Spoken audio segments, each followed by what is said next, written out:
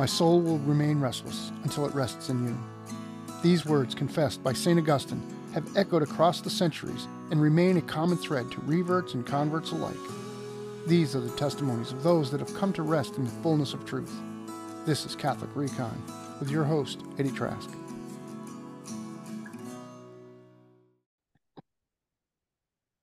Hello, everyone. Welcome to this week's episode of Catholic Recon Testimonies from Reverts and Converts. I'm your host, Eddie Trask, and this week's guest is a colleague of mine, Stacy Went. Stacy, I'm going to start off by saying thank you for just your working friendship and your willingness to talk about your faith journey. I really, it means a lot to me. And I appreciate you taking time out of your day to be here. Well, thank you for the opportunity. It's just kind of one of those things I can't not do, when I have the opportunity. And it just felt like it was time. That's awesome. No, I really appreciate that. As I start with pretty much every testimony, why don't you take us back to your childhood, the early beginnings? How did your faith journey begin? Yeah, sure. Well, to be honest, it didn't really have any religious upbringing as a child, though by God's providence, I lived in a little bitty town that was like 4 blocks big, and right down the street from my house, my side of the tracks was 1 block big, and the Methodist church was on our side of the church. And when I was 13, when I was a little kid, we'd sometimes go into the church because they never locked it. And I just remember being kind of intrigued and playing around with the piano and taking the sugar cubes, which I shouldn't have been doing. But that was so unique. We never got sugar cubes in my home. And of course, that was something that I was able to deal with when I became Catholic. But you were able to get sugar cubes? Yeah, no, I was able to get forgiven. Oh, I was going to say, I thought you were able to get sugar cubes without having to steal them. So. Oh, no. So when I was 13, though, I started to go to the church services, and just on my own, it was literally, and we're talking small town blocks.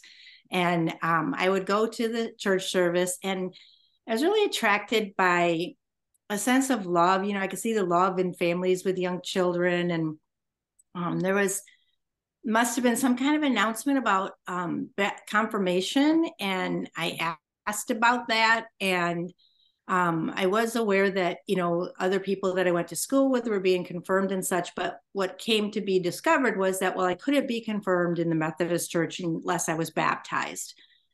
So I was baptized at 13 in the Methodist Church. And it's the only time my dad ever went to church with me, and only one of 2 times that my mom ever was in a church with me.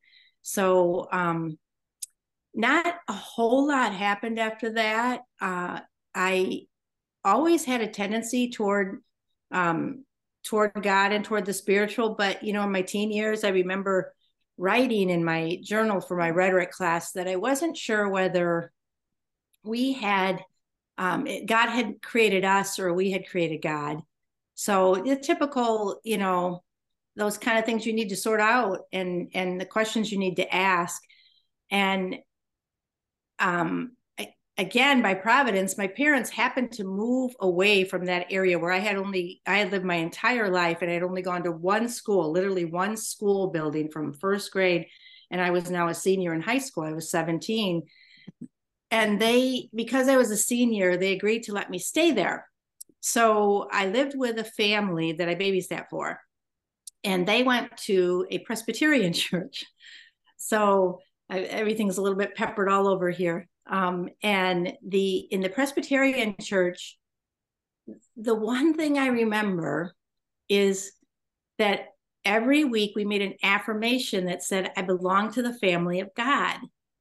And that meant so much to me. And it just really, it just really stuck with me, and really made me feel loved. And this family had 4 small children. And again, I've always been attracted to little kids, and just the idea of a big family. And when I graduated, I was getting ready to graduate, and my parents planned for me to come back to move up to where they were. And because I was still only 17, I thought I had to do what they wanted. And I was crushed, didn't want to leave, but so glad now, that I did.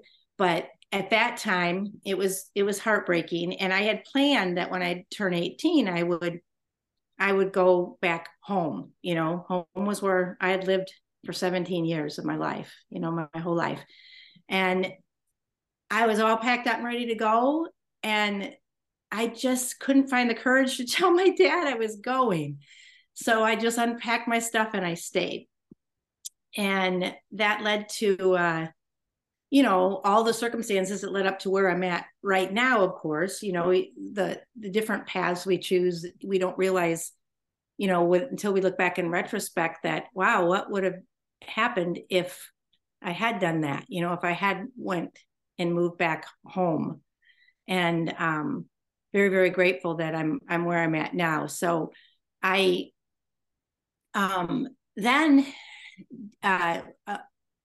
really didn't have much of an experience with God or church or anything until I had my first child. I was, in my young 20s, and we had a little girl, and I wanted her to be baptized.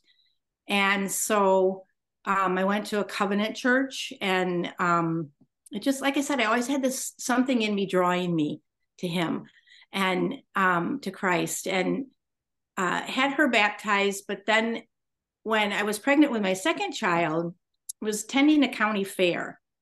And at this fair, there was a booth there by this church, and you could go in and you could get water. And I remember it was very hot and I was very thirsty. And so the water was very attractive. And there was also this little teddy bear that you could sign up to win that played Jesus Loves Me. So I wanted to win that for my daughter. And I didn't win the teddy bear, but I did fill out the slip to try to win it. And there was a little box so you could check that said, that whether or not you wanted somebody to speak to you more about the faith. And I checked it. And within a week, somebody came. They called me first. And when they came to the home, it turns out they were an independent, charismatic, evangelical church. And they came to my home. And for the first time ever, they introduced me, I was introduced to the Holy Spirit. And I had tried many times to read the scriptures and really just, kind of hit a brick wall. But when I invited the Holy Spirit into my life, the scriptures just literally just opened up. They just, all of a sudden I could understand what I was reading, and it could speak to me. It could speak to me, God speaking to me in his word. And it was very, very powerful. And so became very, very involved in the church, especially in the areas of children's ministry and such, as well as youth, nursery, all the way up from nursery up to working with youth. I have to ask you, was that the first time you were consistently going to church, or were you going earlier in life? Pretty much, yeah. Other than, when I, for the short periods that I mentioned earlier. Yeah. So I actually, through 3 different churches, and spent 25 years as an evangelical, charismatic, I almost said Catholic. I was just Protestant. I was on fire for God, loved the Lord. And as I said, that happened when I was pregnant with my second child, and ended up having 8 children. And our whole lives kind of centered around our church experience. And they've all, were baptized and such. Now that we were in a charismatic independent church. It was, more like when they expressed a desire. So they were all baptized. And then really great pastor. I had two really great pastors in that 25-year experience as a Protestant. And in between them were kind of sandwiched kind of a little bit of a bad experience. And during that time, what it was a pastor from another church had taken on our independent church because that pastor was retiring. And so this is where I began to first question things, because I saw some abuses with the way that the word of God was being handled. And I also saw some other abuses financially and such like that. And I just started to kind of ask the question, like, who's in charge here? It just nobody can say anything. When you say abuses with scripture, just like there was an agenda that was forced into scripture, or? Well, that's a good question. The one particular example I can give you, mostly it would center around money. Okay. So one particular example was one Sunday we were told that when God told Abraham that he was his shield and exceedingly great reward, that meant in the original language that he was his never ending supply of money. I was like, that was the biggest stretch you could possibly make, Yeah. And because we were involved in leadership there, we were able to see that there were some financial abuses going on, and we made the decision to move on to an open Bible church where I was at the time that I had my conversion to the Catholic faith. So we gave notice. We wanted to give notice because I had actually written a curriculum for the pastor, that I'd had for a decade for the children, and it was being used by a couple of churches and in the homeschool community and such. And when I wrote this curriculum, I felt like I was in charge at that time of everything from nursery on up through youth group. I didn't, somebody else was doing the youth group, but I was in charge of it. And I just felt that we needed to tell the kids we were leaving, and we were told, no, don't come back, so it was a hard time, when you leave a Protestant church like that, at least my experience was that you are automatically, kind of ostracized, especially in these independent type atmospheres. Sometimes it's done in a loving way, but you're kind of told, well, we'll wait for you to come back home. Kind of like the same thing the Catholic Church does, but Catholic Church is home. Yeah. So it was really hard because all of our friendships, were from there. But then, God really helped us to get reestablished, and we felt very welcome the first time we walked into the open Bible church. But this experience that we had in between. Go ahead. I'm sorry. When you say open Bible, I'm sorry. I thought I knew what you meant by that, but I don't. What okay, does that it's just mean? kind of it's not really a denomination. It's more of it's like a group of independent churches who kind of agree to be connected. I don't know exactly how to explain it.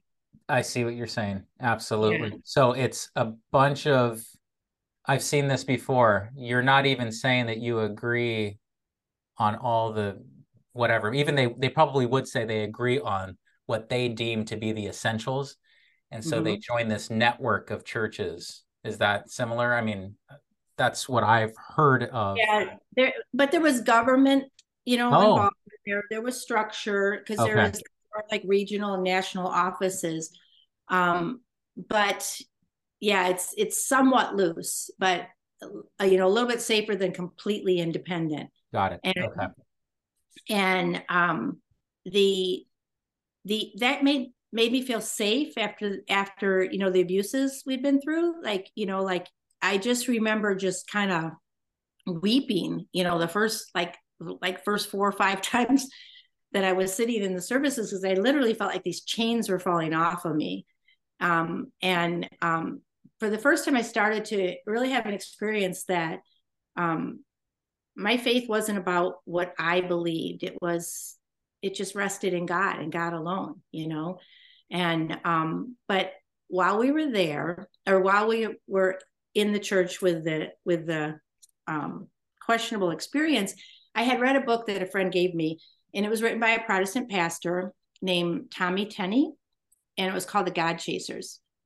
And years later, when I became involved in Catholic environment, but before I had my conversion, I picked up the book and I looked back at it.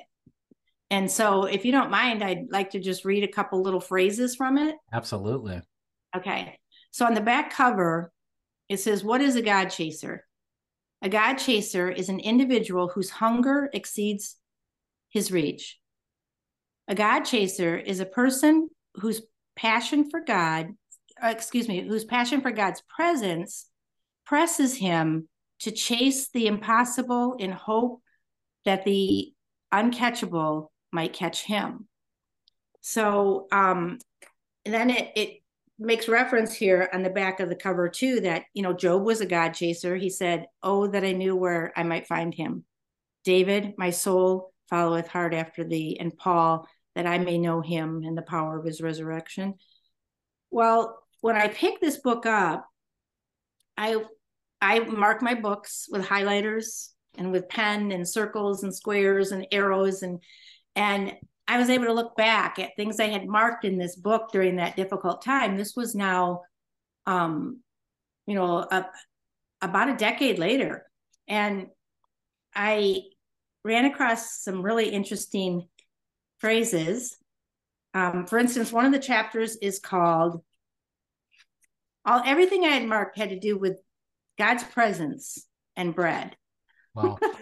And one of the titles of the chapters is, let's see here, "No bread in the house of bread, crumbs in the carpet and empty shelves." And, I was starting to have this hunger, like there's just something missing. There's got to be something more. And I'd had a friend tell me that, that there was just so much more, that in the Catholic faith, everything just connects from beginning to end. And there's just so much more. But, as a Protestant, I was very sincere, and I was surrounded by very sincere people who were seeking truth, and who, the problem with finding the fullness of truth, though, was that we thought we already had it, so nobody else could have it because we had it. So some of the other things that were interesting that I marked are that it says, "He's tired of being second to the church program and the church life. Everything good should flow from the presence of God."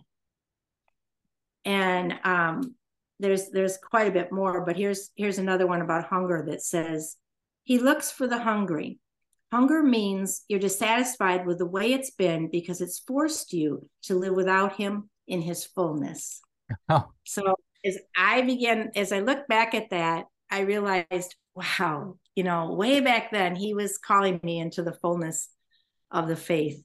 And I just I've kept the book. It's the only Protestant book I've kept. What? But because I refer to those phrases. That is amazing. What denomination is he affiliated with, if you know? I just know that he's a third generation minister. Okay. And I I'm just believe curious. it is, yeah, I'm checking to see here, but I'm not seeing necessarily. He actually founded a group called godchasers.net. Yeah, it's But so funny. I've not heard of that until today. So as you pick that up and you mentioned the friend that was talking about the fullness, was there a moment where you just said, "Oh my gosh, this is what I'm looking for"? Or was it this gradual process that I hear about on a regular basis? oh yes, very, very gradual. what happened is at that time that I picked this book back up and looked at it, I had started working for Lighthouse Catholic Media. So here I am, I'm a Protestant, I'm working for a Catholic company. My kids were enrolled in a Baptist school because I had homeschooled for 18 years, but the winds of life kind of changed, and I had to enter the workforce. So I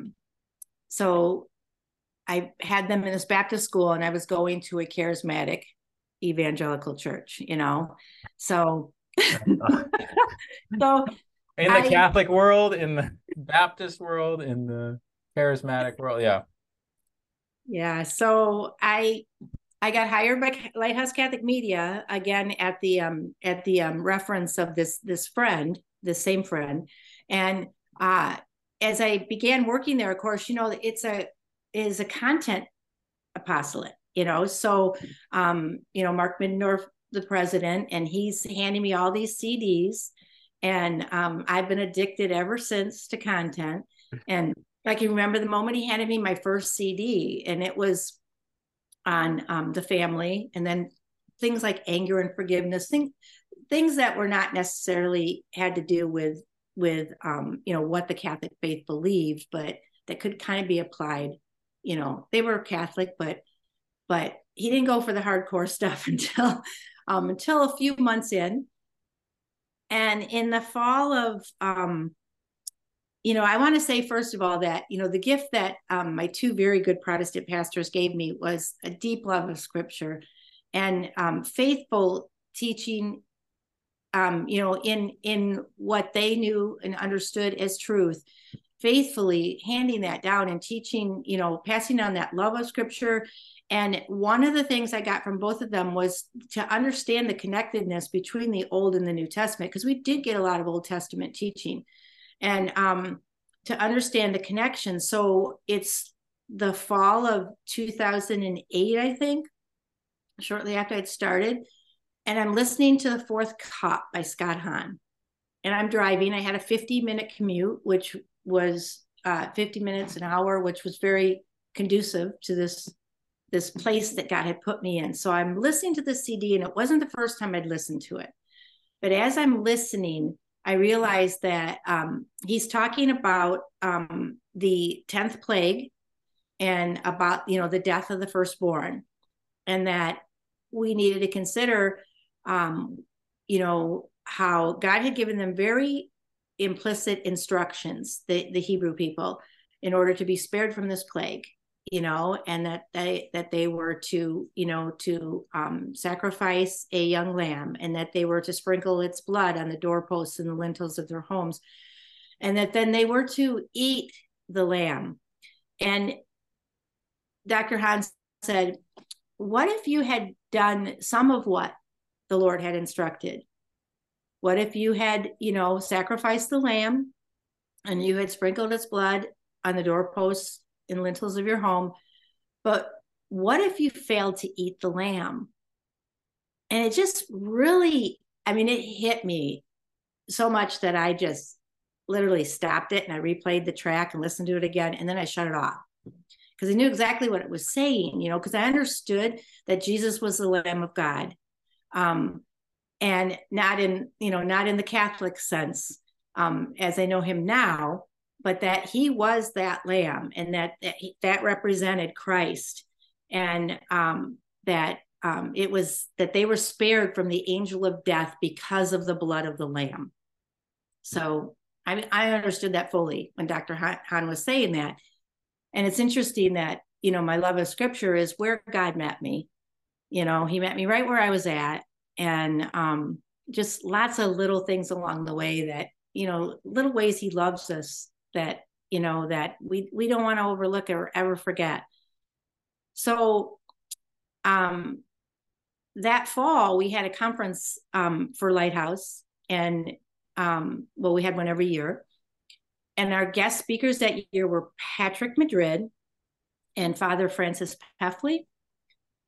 And I'm at this conference, and I'm just going through this, interiorly. I'm having pretty intense conversations with Mark Middendorf and Tim Truckenbrod, who was our vice president.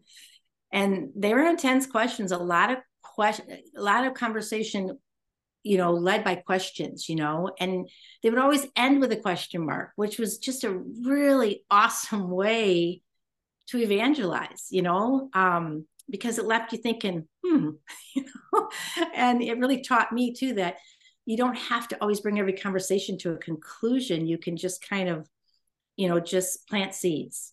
And they were good conversations. So anyway, we're at Do you remember some of those? Do you remember some of those questions? Oh yeah. Yeah, for sure. And but it was at this conference that Patrick Madrid goes up. Well, first, I can't remember what order, but Francis Paffley taught on an invitation to the Catholic faith. And of course, we were recording these because they're going to become talks in the Lighthouse program too. So an invitation to the Catholic faith. And then Patrick Madrid's talk is now called Why Catholic? At the time we had called it Why I Am Catholic When I Could Be Anything Else. And as soon as he got up there and announced the title of his talk, I looked at Mark and I said, "You did this on purpose, didn't you?" And he said, "Yes, I did."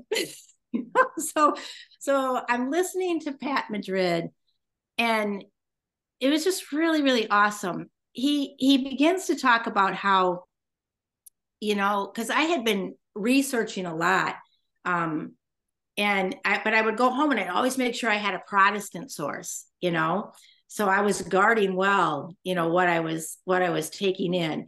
And Pat Madrid shared about how, that in the Catholic Church, you have these beautiful stained glass windows, and that they, from the outside, when you look at true stained glass windows, they look rather dull and uninteresting, and they don't really move you in any way. But that once you go inside and the light is streaming in, then you begin to see, then you see the beauty, and it becomes alive, and that there's a message, that's being revealed in the light. And through what he shared, I began to realize, wow, if I'm going to give the Catholic faith a fair shake, then I need to be looking at the Catholic faith not from the outside in like I was doing, but from the inside out. Looking at it from the inside. Who better to help me to learn the Catholic faith than the Catholics? Because as we all know, there's so much to the faith that is misunderstood and misconstrued by those who just don't know. I was never anti-Catholic, but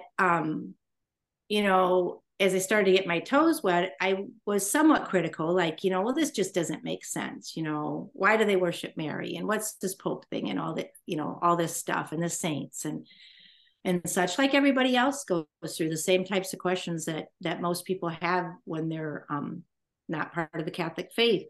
And so I began to just really, really, and I had been listening to Catholic content, and I was preferring Catholic content, to be honest, by this point already, but I just totally immersed myself. I don't think I've ever listened to a Protestant talk since. I was into like Joyce Meyer and can't think of her. Oh, Beth Moore, Oh yeah, different ones, and I don't think I've ever listened to another non-Catholic talk since that moment at that conference.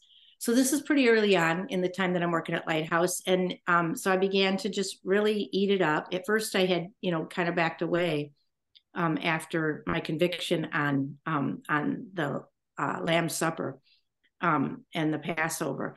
So we had built a chapel at that time at Lighthouse as well. And the chapel was, we had gotten permission from the bishop to bring Jesus and have the Blessed Sacrament on reserve. And we, in order to do that, you had to have mass at least once a month. And I had already been like praying the Chaplet of Divine Mercy with everyone, the Rosary sometimes. And then now we were able to have mass. So anyone could go to these masses. So I would go to these masses. And during the day, Jesus was sitting like 10 feet. The door to the chapel was like 10 feet from my desk, So here, Jesus and the bread that I'm hungering for is just 10 feet away from me. And where we then hired somebody who was an acolyte. And now we were able to have adoration. So I remember sitting there thinking, well, how come so we had like people would go in for like 10-minute slots. And I'm like, well, what are they doing in there? And why is nobody asked, why is this like a secret that I don't know about? I remember when we were building the chapel, I remember Mark showing me the monstrance. We got that beautiful altar that they believe that potentially Archbishop Fulton Sheen may have offered mass on that, because it came from it had been stored. It had come from a convent in the Peoria diocese. And this monstrance, I'm just like, why do they have such weird names for things? What's a monstrance? And so one day Mark said to me, he said, hey, I can't go in for my adoration slot, and Jesus can't be left alone. So will you go in for me? And he probably did that on purpose too. And so I went in and I didn't stop going in. And this is really where the battle was fought, was in this adoration chapel. So as I'm in there, I just prayed the same prayer every day, because I knew in my head that what the scriptures were telling me was that Jesus was present in the Eucharist. I understood that from the scriptures now, and especially from, also like John chapter 6. But I didn't have, faith to comprehend it, and I had a lot to unlearn. I think that Protestants just have a lot to unlearn. And I would go into adoration and I would always pray the same prayer. I'd always recite a portion of a psalm. And then I would pray a prayer. And that prayer was always, I just want to know the truth. Lord, show me the truth. And so here's Jesus exposed on the altar. And I'm saying, Lord, show me the truth. I'm talking to him. I'm calling him Lord. And I'm asking him to show me the truth. And he's staring me in the face.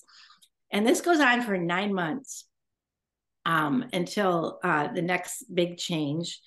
And I would have some real wrestling matches in that chapel. I look back and I call it my Jacob experience, because I was wrestling with God. I was really wrestling with God. And I knew that just like Jacob's hip was placed out of joint and God changed his name, I knew I wasn't going to come out the same on the other side of this. And I wasn't going to let go until he blessed me, until he showed me the truth, and we had a mass then. Now we're in 2010, okay, because we've gone 9-month cycles a couple times. And 2010 in July 22nd, and I went to this mass, and it wasn't the first one I'd gone to. I think I'd gone to all of them, unless I wasn't there or something. And it's the Feast of St. Mary Magdalene. So the readings were based on the resurrection story. And I was, the mass began, and, we had the first reading and the psalm. And then the priest got up and he read the gospel. And as he's reading the gospel, he's reading a couple things here, because I want to be sure that God gets proper glory here, because there's so much going on than just the details. He says, so Mary's looking for Jesus at the tomb. because he's been laid in the tomb and it's the next morning, and she's looking for him and she's weeping outside the tomb, St. Mary Magdalene. And it says that she sees the two angels and they're like, why are you weeping? And she says, they've taken my Lord and I don't know where to find him. And that was me. It's just like, I don't know where to find you, Jesus. Where did you go? I thought I knew you. Where are you? And then she sees Jesus and she thinks he's the gardener. And he says to her, woman, why are you weeping? Whom are you seeking? I mean, he's talking straight to me, but it says, supposing him to be the gardener, she says to him, sir, if you've carried him away, tell me where you've laid him and I will take him. So Jesus said to her, Mary. He says, Mary, like, Mary, it's me, And when I heard the priest say Mary, I literally heard my name spoken at the same time. And I literally heard both Mary and Stacy at the same time. And it was so real. It was so real that I looked around the room, to see if anybody else heard it. And I didn't hear anything else in the mass after that, because I just was he just stopped me in my tracks. Like, Stacy, don't you recognize me? I'm right here. And, think that just like Mary, I knew Jesus. This was Jesus to me, and he fit in this box.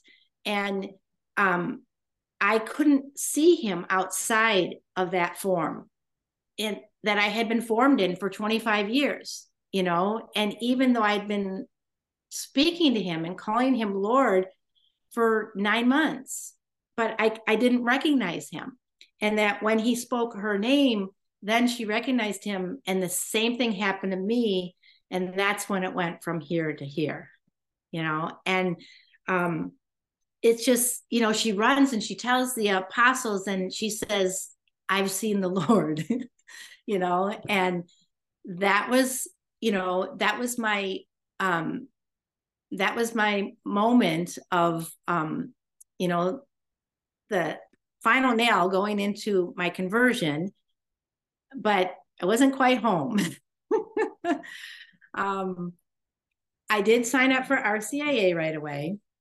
And I struggled all the way through. I would ask questions, but mostly I would just take a lot in. And to be honest, I wasn't as committed as I should have been. And I look back and I regret that, like I was on a softball team in the Protestant church, and I had to go to my softball games, even if they conflicted with RCIA. But it got down to the last week in RCIA, and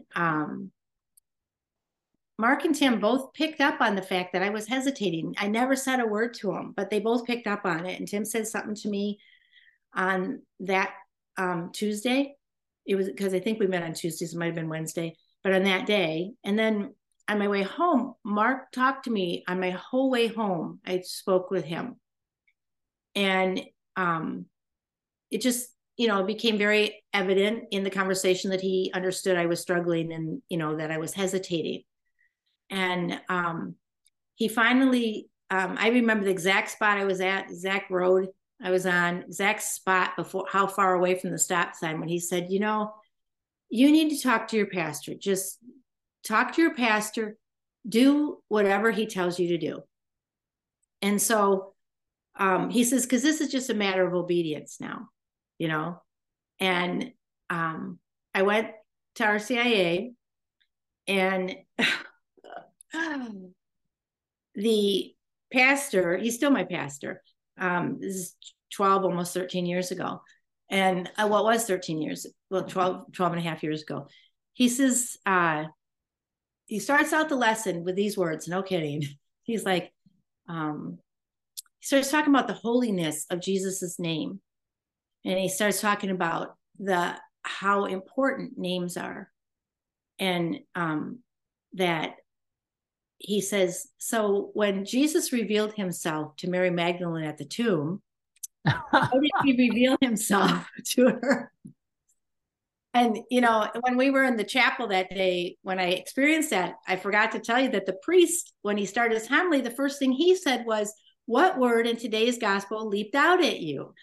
And I was just like, oh, somebody else answer this question, And somebody said rabbi, and he's like, no, not rabbi. And I said, Mary, and he says, yes, Mary. And that was the last thing I remember from that mass. He said, yes, Mary. And it's so funny, this obedience, Mary, but he's talking Mary Magdalene. And so when he asked that question, the same thing happened in RCIA. I was like, somebody else answer this question, please. Please jump in. My goodness. Yeah. And I'm sitting here planning on telling Father, I don't think I'm going to come in right now. And nobody answered it. So I finally just said, he called her by name, and he says, yes, he called her by name. So we go up, it's snack time, halfway through halftime. And I go up to him and I said, Father, I just don't think I'm going to come in at this time. I'm glad I went through the class. I can, I'm already prepared in that way then when I'm ready to come in, but I just don't think I can. My struggles were just very real to me. It wasn't as much of what I didn't believe or understand about the Catholic faith as I had so much to leave behind, 25 years in a tradition where, our whole family, all of our relationships were based around, the people that we were in fellowship with and the ministry that we were doing, and my softball team, just things that now it's just like, oh, Stacy, but those were important, and they were, things that were right, in addition to the scripture being such a strong force in my life. And notice that in that mass, it was a scripture again that God used to get me, but he did it in the context of the mass. So we got the road to Emmaus, in Stacy's conversion story, because, it's scripture and Eucharist, so both liturgies. And it was, but Father looked at me when I told him I didn't think I was coming in, and he just said, just do what Mary did. Just say yes. But of course, he was talking about the Blessed Mother. And that's literally all he said. And so I left with my sponsor, another really good Catholic friend that I'd known for about a whole decade. For about 2 decades. I'm not sure. But I'd known her for a long time through the homeschool community. She was my sponsor. And she lived on the way home, my way home. And I was driving that night. She would not get out of my car, go in her house. And, she just, was listening, and she says, I think Mary would be a really good confirmation name for you. And actually, my confirmation saint is St. Mary Magdalene. And I went home still, unresolved. And I got out a journal, which I hadn't journaled in many years. And I was journaling, and I wrote about what had happened throughout the day, about Mark and Tim picking up on my hesitation, and about what happened at RCIA. And all of a sudden, as I'm journaling, I remembered that my name, Stacy, means of the resurrection. It means of the springtime of the resurrection. Oh my goodness. And it just hit me like he wrote my name into that story, and I mean, it's everyone's story. It belongs to everyone. He calls us all by name, but that he literally called me by name. He put me in that resurrection story. And that was it. I said yes then. That was when I made my decision. Okay, I'm coming in. Now this is literally just days before the Easter Vigil. Oh my! What year? Oh, 11? Wait, I'm losing Came track. in 11. Yeah, 11. I came Okay. in 11. I started RCIA in 2010. Okay. Yep. So I came in 11, 2011. And that the things I I think that also, that when you're entering into the fullness of the faith, it's it's like everything just seemed so large. Like I could talk about the Catholic faith like crazy. I remember my sponsor saying, "You could be teaching this class," and I thought, but see, I didn't have, I there was a lot to be done in here. So I had a lot of head knowledge because I knew a lot of scripture. Is the thing. And I'm listening to all these Catholic teachings, and I'm meeting all these Catholic speakers. I've met all those people that we've had at our conferences and listened to them in person, and your mind begins to be transformed by that renewal. I was blessed to have two really big conversions in my life, and the I kind of lost my train of thought. I apologize. No, that's fine. I know what I was going to say. So it felt like, like when you're outside the church and you're coming in, you feel like you got this big gulf you have to cross. And I think that I was looking at that final step, that final yes is like, oh, I've got this big leap to make. But once I said yes, it was just one step. I just had to get out of the boat. It's like, I crossed the Tiber and now I just have to get out of the boat. That's it. I'm here. I'm on the other shore. I'm here. He brought me home. And as soon as that happened, a lot of the questions that I had, because one of the things I had to say to myself was like, okay, I don't get this Mary thing, Mary, the mother of Jesus. I did not, in the mother of God. And I didn't get that yet. But as soon as I was confirmed, it was literally like God took me and put me in her arms. And it's like, you look into the face of your mother and you don't have nobody has to tell you this is your mother. She's nurtured you to bring you to life, already. And her voice and her. And I never had another doubt about anything.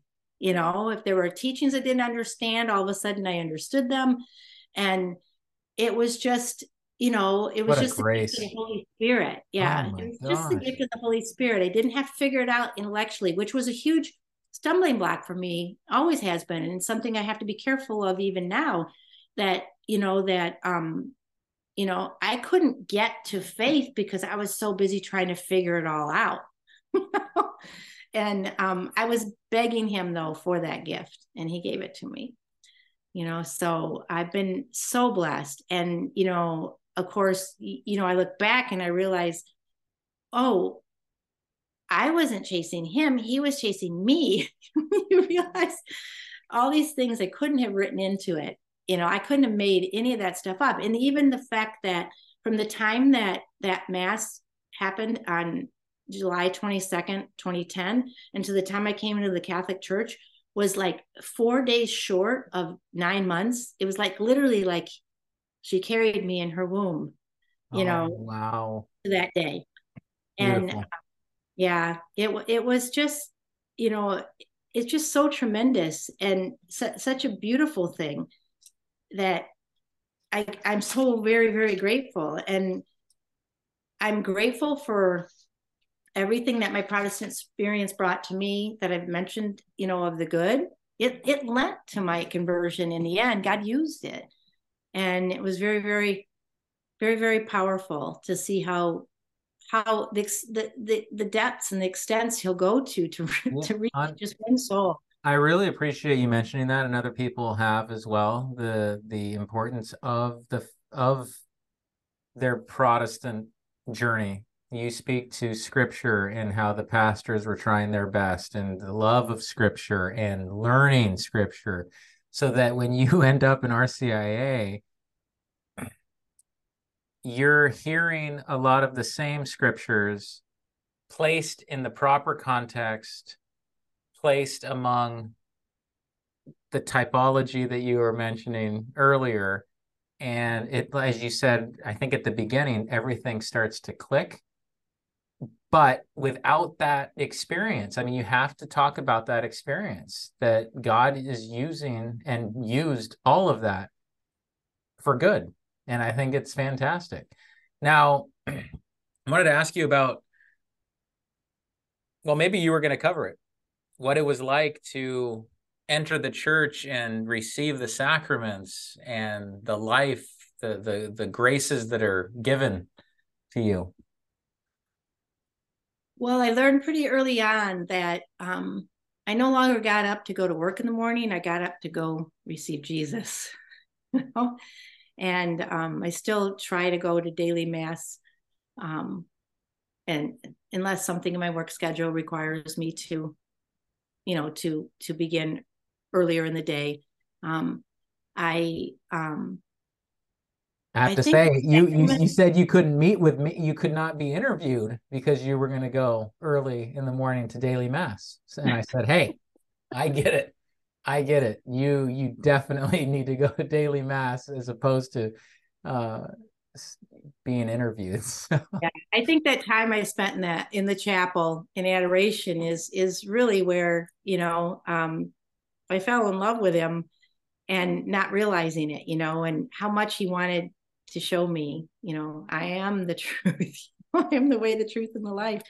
And I think, you know, as far as the sacrament of reconciliation goes, my first confession, you know, very long, you know, of course, because, you know, an adult coming into the church, but so cleansing. And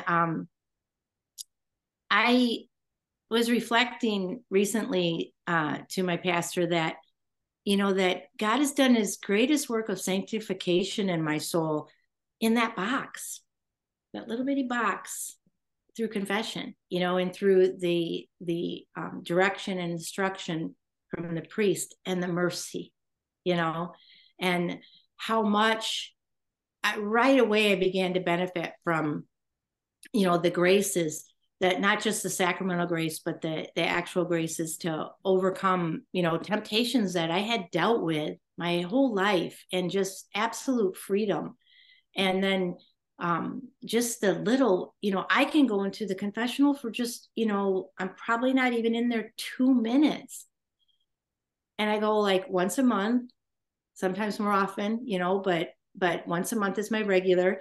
And in that little bit of time, there's so much that he offers us that, you know, that it doesn't have to be that, you know, we're in a state of mortal sin for us to receive just the most abundant riches of grace and mercy in the sacraments. And I love the sacraments so much that I've been involved in RCIA now for 7 years, and I taught it for 3 years. And then with COVID, our school closed. And so Father's like, I miss teaching. I need it back, you know? So he did it the next 2 years with me subbing, and the deacon subbing sometimes. And then last year we split it because he had a sabbatical. So we just kind of half and half, you know, we got the people acclimated to the fact that it's going to be both of us. And then he was gone for 8 weeks or 10 weeks, something like that. And he went to the Holy Land. And then this year, again, I'm just supporting him and backing him up. How many opportunities do you have? I don't know that I've asked this question. So you're teaching RCIA. How many opportunities do you have to kind of counsel some of those candidates if they have similar barriers that are up, or, you know, they might have that intellectual emphasis and they can't get to the faith element? Does that come up on a regular basis? Absolutely. I could think off the top of my head 3 of those things that I shared with you that I went through that I have shared with individuals. The just one more step, you know, the hesitation right at the end, you know, it feels so big, but it's just one more step. And then the same with just saying yes, or it's, you know, that you don't have to have it all figured out, that, you know, that when you receive the grace and the gift of the Holy Spirit. He's going to be your helper. It's, it's a lifelong journey. You're going to be going through constant conversion and constantly learning. I learn something new about the faith every day, and I'm still searching for it every day. So for now, I know who he is. Oh, And, it's just so beautiful, I just can't think of any other word for it. But yes, I definitely get to do that with people, especially the women. It seems like each year there's certain ones that will cling, I just kind of connect with, and we develop a relationship that of that nature that endures. Not necessarily becoming, buddy, sure. friend, best friends, but that they continually come back, and I'll continually pick up the phone and, say, hey, I haven't seen you, and what can I do to help? And then we have those conversations again. Amazing. I'm wondering if you can maybe think of a few times since being received into the church, maybe some pretty incredible experiences. You mentioned these experiences leading up to RCIA, just super dramatic. And then I was just wondering if there are any things in the past decade that stand out. There are. I've never shared them outside of spiritual direction. You do not have to. That is for sure. Really, especially in regard to some of the saints and the Blessed Mother and Jesus. But they were, I don't think God has given me permission yet, if he may ever. Understood. They're, because they certainly wouldn't want it to draw any attention, to myself. And there was a time where I knew someone was in great need of consolation. And so I asked the Lord to stop, to give my consolations. And these are a little bit different than just, consolations. They have very deep messages in them. But I asked him to give them to a particular priest, and they stopped. And I hope he got them because they stopped. And I mean, the Lord still, speaks to me all the time, just because, the word is in me and the word is alive. And, especially, he'll speak to me concerning, things to say to people or things not to say to people, things like that, just the normal daily walk stuff. Yep.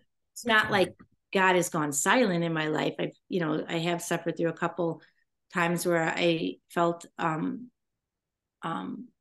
I could only receive he could only be present to me by faith, because I didn't experience it in any way. Sure. But yeah, that's. No, I appreciate that, Stacy. I think that suffice it to say that all of those experiences, whatever they are, to me, it just shows there's a witness that I notice in you that's just beautiful. And so all of that, there's something well, it's the Holy Spirit is definitely present in you. And so I appreciate you kind of hesitating there and saying, like, if it's not to be shared, totally cool. Yeah, the Holy Spirit, like I told you, I discovered the Holy Spirit when they came to me in my home, that Protestant church. Yeah. So that was in 1988. And then, there were a couple things during my Protestant time where I really grew closer to the Holy Spirit too. One was through a series done by a preacher. I think he ended up, I'm not sure, so I don't want to say that. I put my hand over my mouth again. But he was a preacher called Larry Lee, and he taught a series called Could You Not Tarry 1 Hour? And in conjunction with a book that had been written by Benny Hinn called Good Morning, Holy Spirit. Okay, I've heard of that. Yep. Yeah. And so those two of those kind of came into my life at the same time. And the Could You Not Tarry 1 Hour, of course, was a way of, devoting an hour, working very, very slowly through the Lord's Prayer. And that was probably my only experience with the Lord's Prayer in my Protestant experience, because we just didn't pray it, and, you think of all the times you pray it now. So when I came into into the Catholic Church, I was sitting back and observing for quite a while after I came in, because I kept kind of saying, not in a doubting way, but just kind of, Lord, where is the Holy Spirit in the Catholic Church? And then I went to a retreat, and I remember asking a question in RCIA too about, the whole charismatic experience or everything. And I just kind of left all that behind, not, completely, like I, give validation to the fact that the Holy Spirit was working in me, all those years. He was alive and active in me, but just where is the Holy Spirit in the church? And when I went to this retreat that we hosted in our parish, and I actually was asked to give a talk at the retreat, but it's just like we renewed our sacraments. And when we did, it's like, whew, it's like all of a sudden I realized, oh my goodness, the Holy Spirit is everywhere in the Catholic Church. He's just got a stamp on everything. It's him who acts in the sacraments, and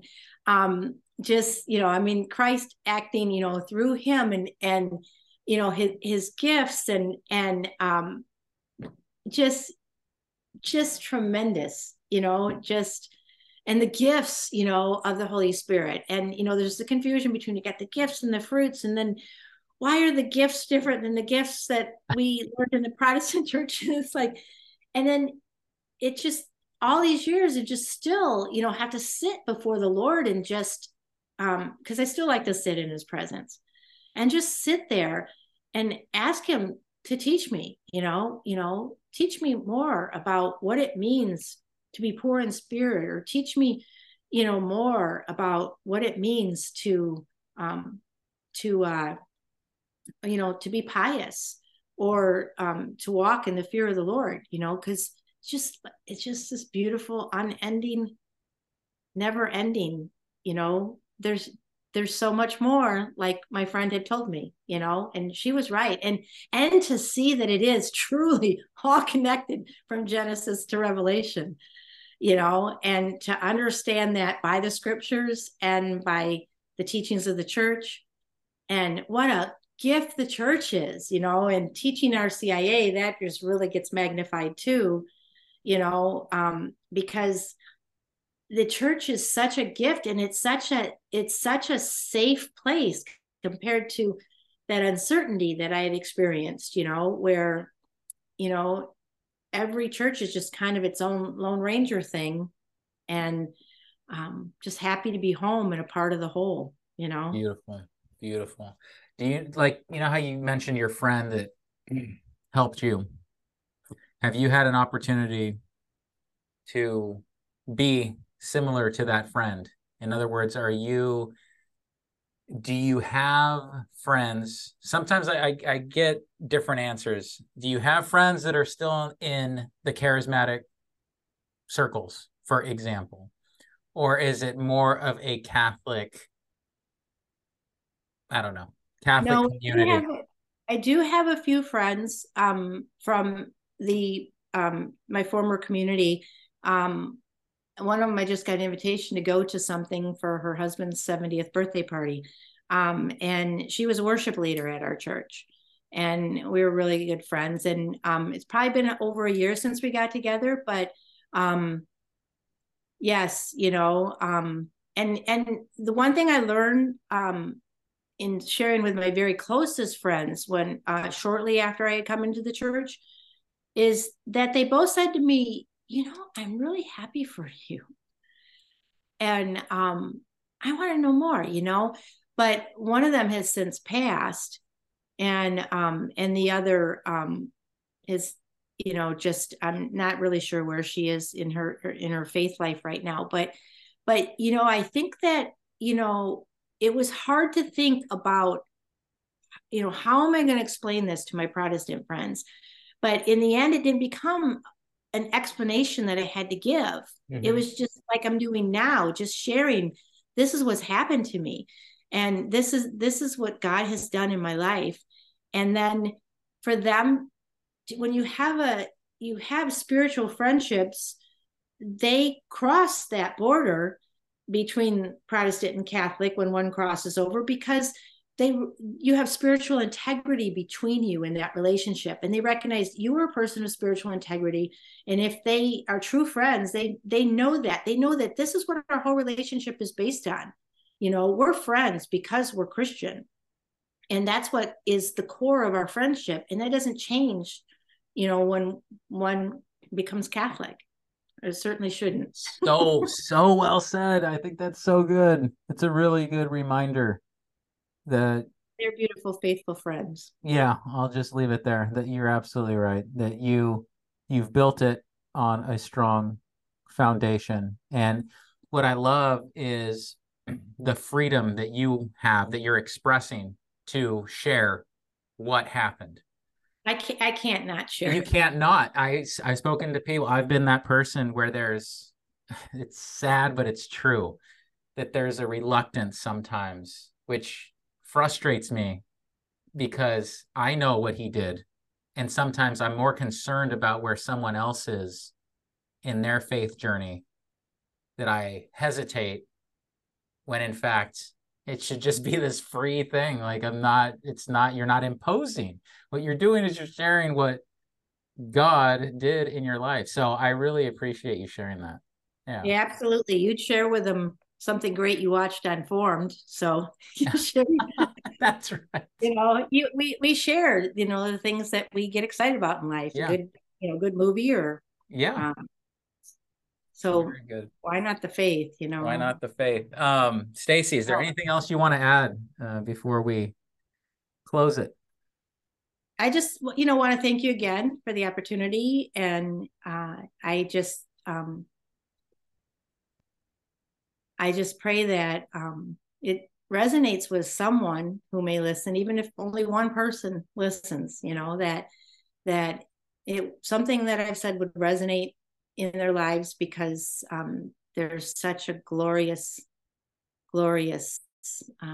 grace in becoming Catholic. And Amen. Thanks again, Stacy. Really appreciate it. Everyone, please comment and share and subscribe, and may God be with all of you. Amen. Bye. We hope you have enjoyed this episode of Catholic Recon. Please feel free to leave a comment, and remember to subscribe to the show wherever you listen. To find out more about Eddie Trask, go to www.eddietrask.com. May God bless you.